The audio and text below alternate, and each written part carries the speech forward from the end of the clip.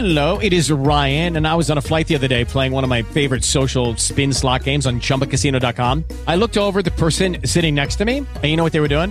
They were also playing Chumba Casino. Coincidence? I think not. Everybody's loving having fun with it. Chumba Casino is home to hundreds of casino-style games that you can play for free anytime, anywhere, even at 30,000 feet. So sign up now at ChumbaCasino.com to claim your free welcome bonus. That's ChumbaCasino.com and live the Chumba life. No purchase necessary. VGW. Void where prohibited by law. See terms and conditions. 18+.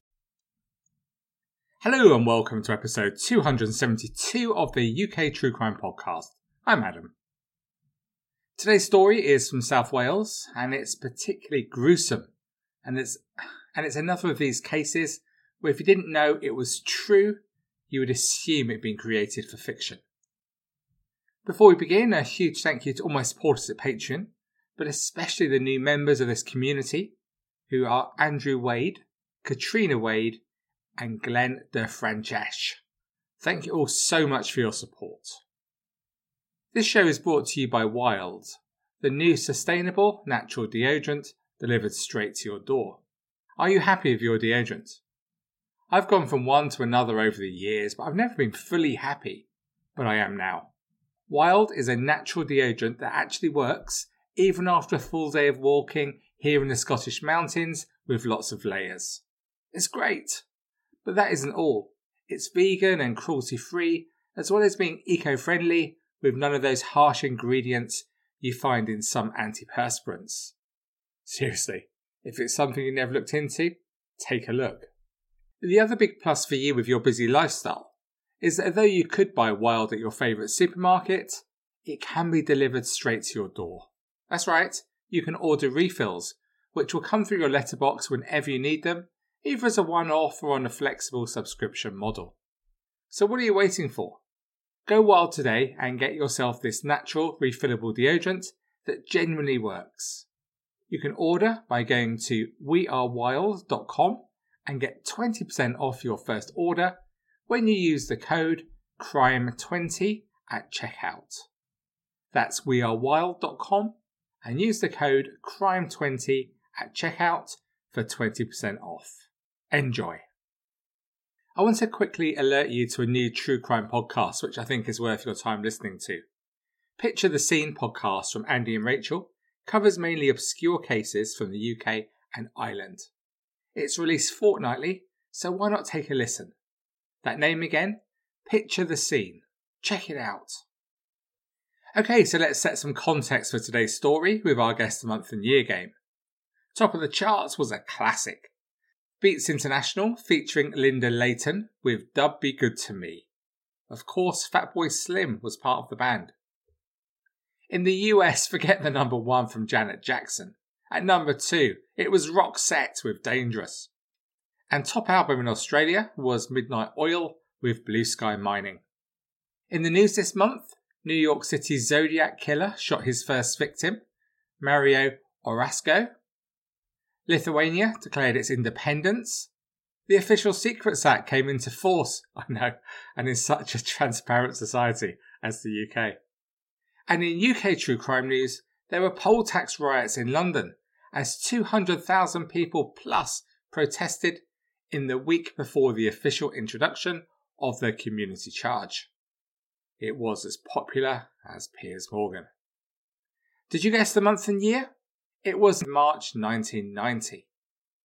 Today's story comes from Bristol in the west of England. How many of you have been travelling or have children who've been travelling or are currently travelling? I know when I spent 14 months in Southeast Asia and Australia before university, my parents were terrified. But 24-year-old Clive Tully's family in New Zealand, although a little wary, they were happy when he set off to go travelling or do the grand tour as he used to put it. He had family in Newport in Wales, just over the border from Bristol, and Clive found a room in a Bristol house share at 11 Luxton Street and began working for a building company based in Bristol. But life on a building site, especially 30 years ago, could have its challenges. His site foreman and his friend Michael Higgins lived in the same house share, and the two enjoyed each other's company. But when Clive was told there was to be no Christmas bonus, he took it badly and he walked off site, which led to him being sacked. Making the best of a bad situation, and in that travelling mindset, he told his friends that he needed a break and was heading off to Spain to get some sun and to relax a little.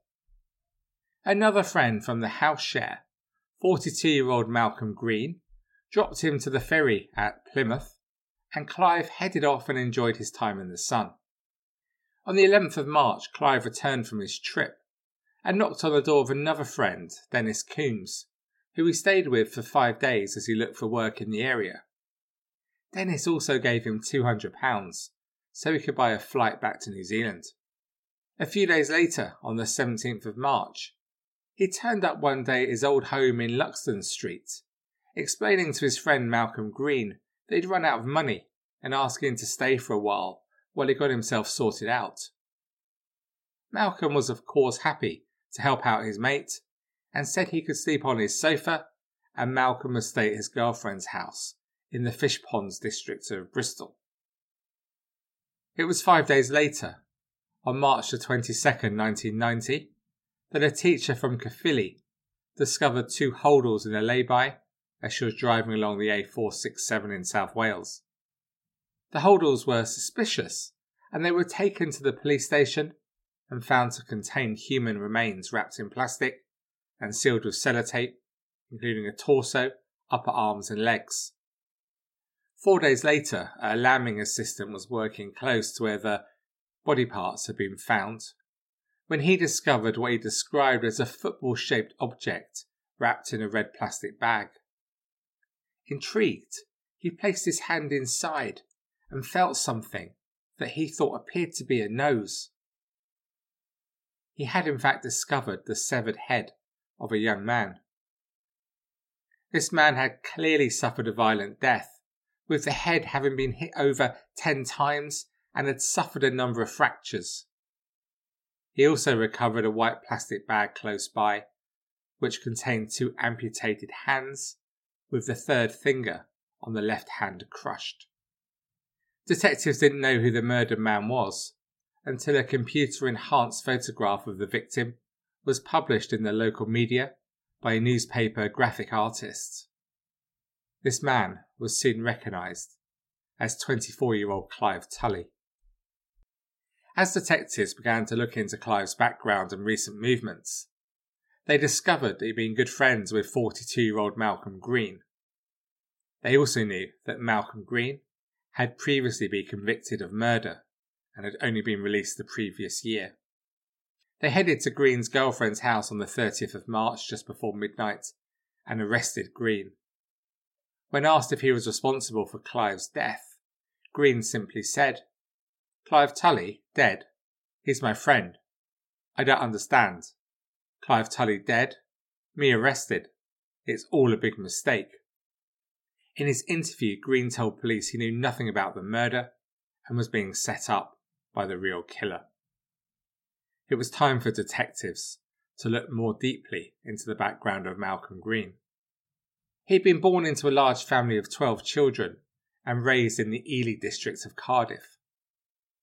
His childhood appeared to be dominated by one traumatic event, which was when he witnessed the death of his brother, Roger. Roger had been on his way to a football match in Reading, and when he was in Ealing, West London, he was run over by a train, decapitating him. It was a terrible sight to witness, and his brother Malcolm was understandably devastated by what he had seen, and it haunted him for his entire life. Green's first job was in a slaughterhouse, and after leaving this position, he managed to secure a role as a crane driver at the docks in Cardiff. By the age of 21, he was married to Marilyn Stevenson, but it was a difficult time for Marilyn. It was a really tough marriage to be in.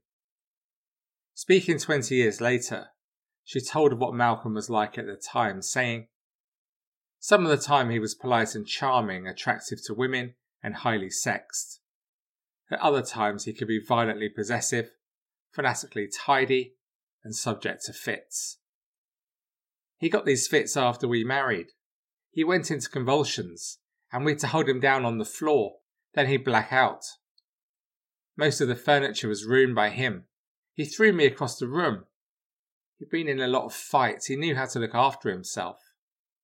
A doctor at Cardiff Jail said he was so covered in scars that if you pulled one stitch he'd unravel. 40-year-old Glenys Johnson lived close to Green in Grangetown in Cardiff. She was a cleaner, but also a sex worker at night to make extra money, working the streets.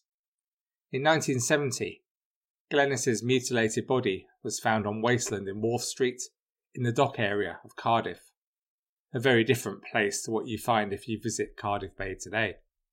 Police described how she'd been brutally and viciously murdered, having suffered a 5-inch wound across her throat from a broken bottle. Other parts of her body had been cut too. It was apparent that the killer had inflicted much more damage on Glenys than was needed just to take her life. It appeared that whoever killed her had taken pleasure from the act. Before police found the body, Malcolm Green twice called the investigation team, telling the operator, "Have you found the body yet? There'll be 4 more. I am the Ripper."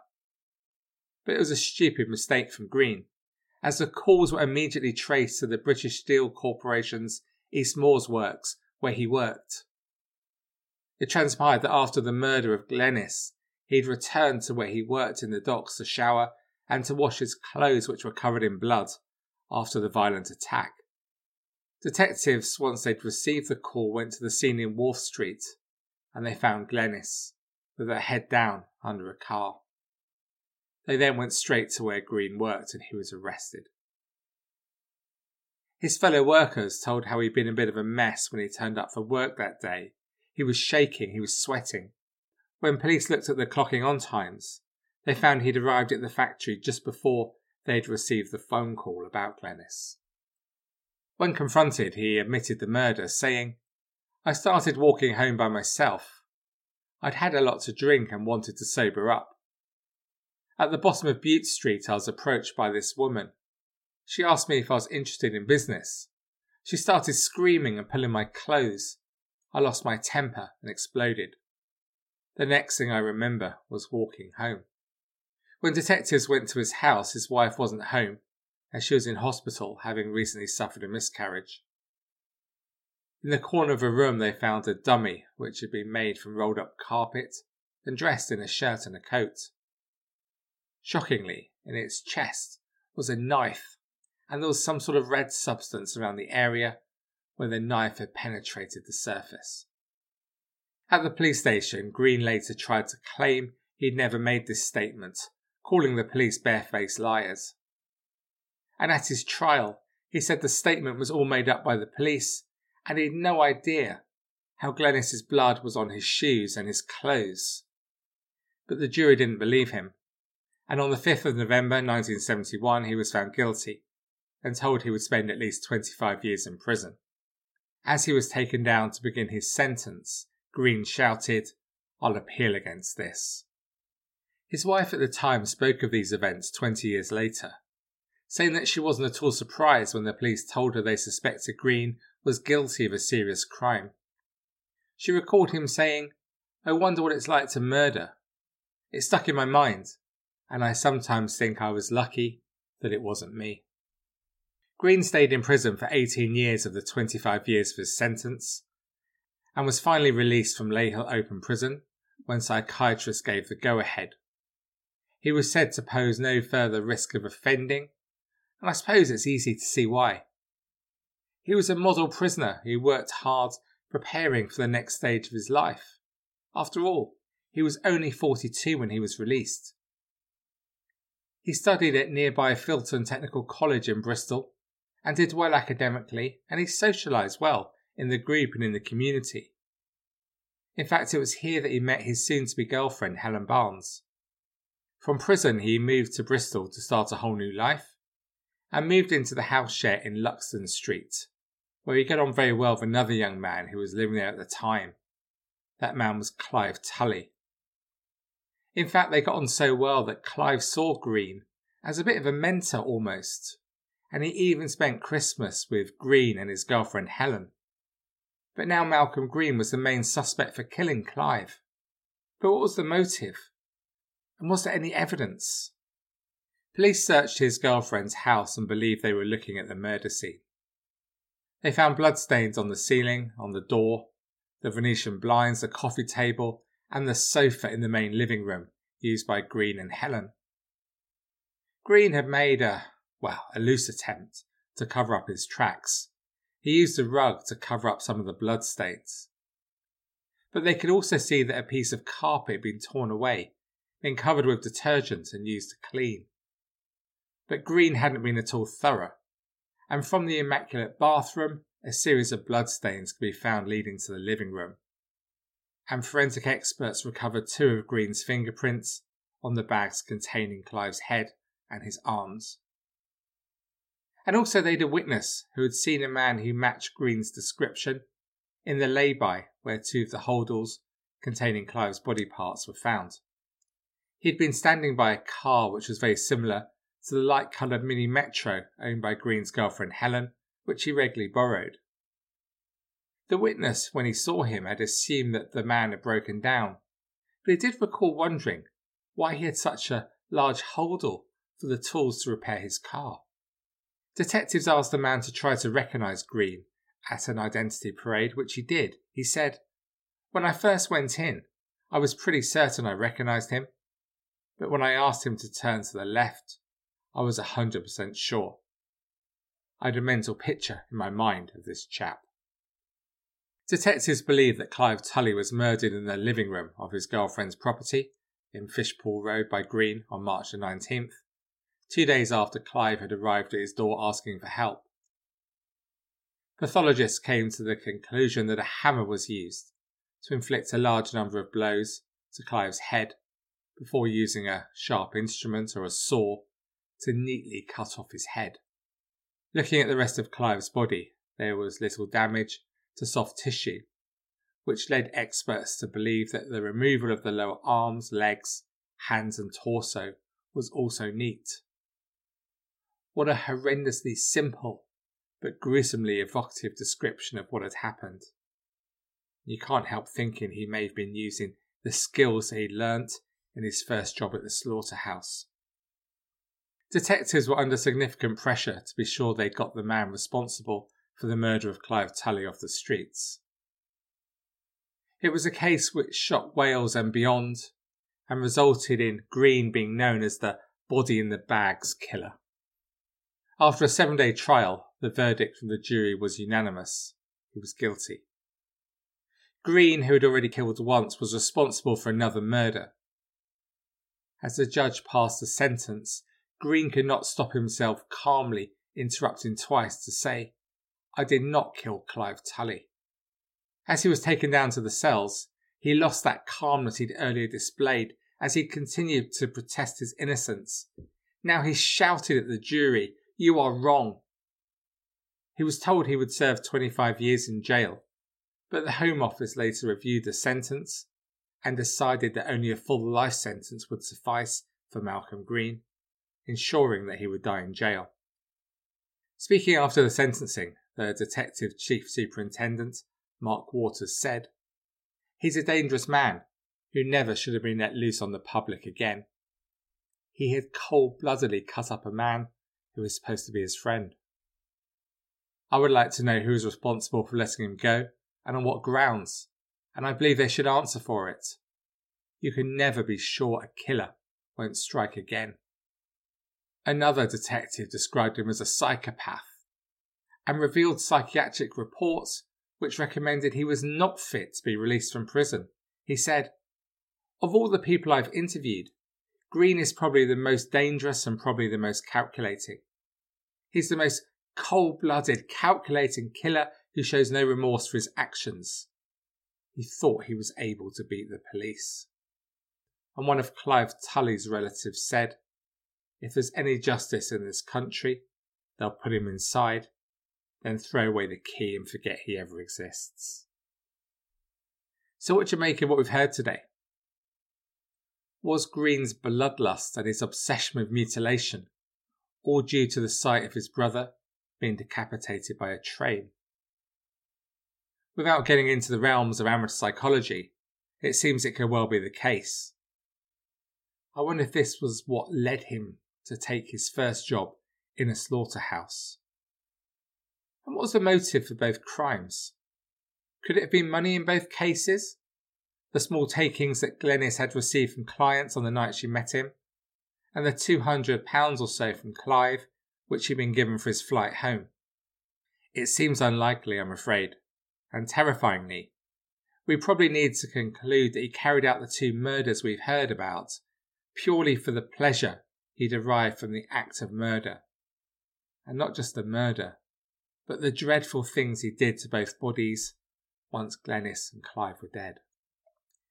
As always on this podcast, when we look at someone who's murdered more than once, we have to look again at how the so-called experts deemed him suitable for release after serving 18 years of his 25-year sentence. We heard a moment ago from one of the policemen who said that, in his opinion, the psychiatrists had said he wasn't fit for release. So who knows the reality there? I'm sure there was some report, some conclusions were drawn, and so on and so on. We've heard it 1,000 times, right? But it does seem way too often that this judgment sometimes errs on the side of leniency, when for clearly dangerous people who've murdered before, like Green, surely it should be weighted the other way. But our final thoughts are, of course, with the loved ones of those killed by Green. Glenys, just out doing her job, earning some money, and subjected to a terrifying death. And Clive too, who'd called on his friend in a time of need, hoping for support and assistance, not to be the subject of unspeakable violence, and to have his life ended, his life of such promise, at just 24.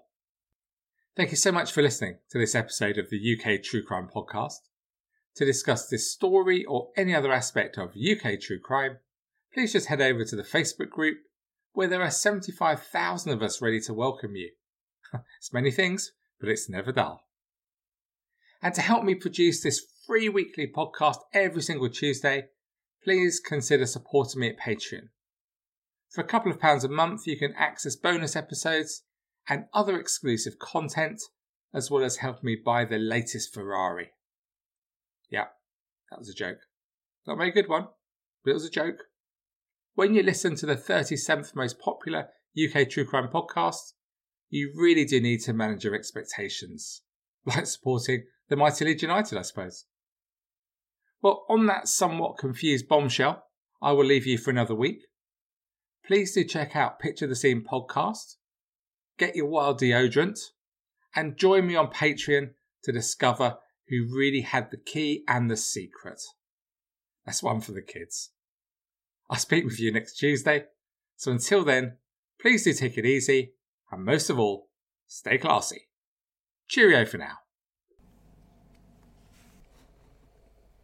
Hey guys, it is Ryan. I'm not sure if you know this about me, but I'm a bit of a fun fanatic when I can. I like to work, but I like fun too. It's a thing. And now the truth is out there. I can tell you about my favorite place to have fun. Chumba Casino. They have hundreds of social casino style games to choose from with new games released each week. You can play for free anytime, anywhere. And each day brings a new chance to collect daily bonuses. So join me in the fun. Sign up now at ChumbaCasino.com. No purchase necessary. VGW Group. Void where prohibited by law. See terms and conditions. 18+.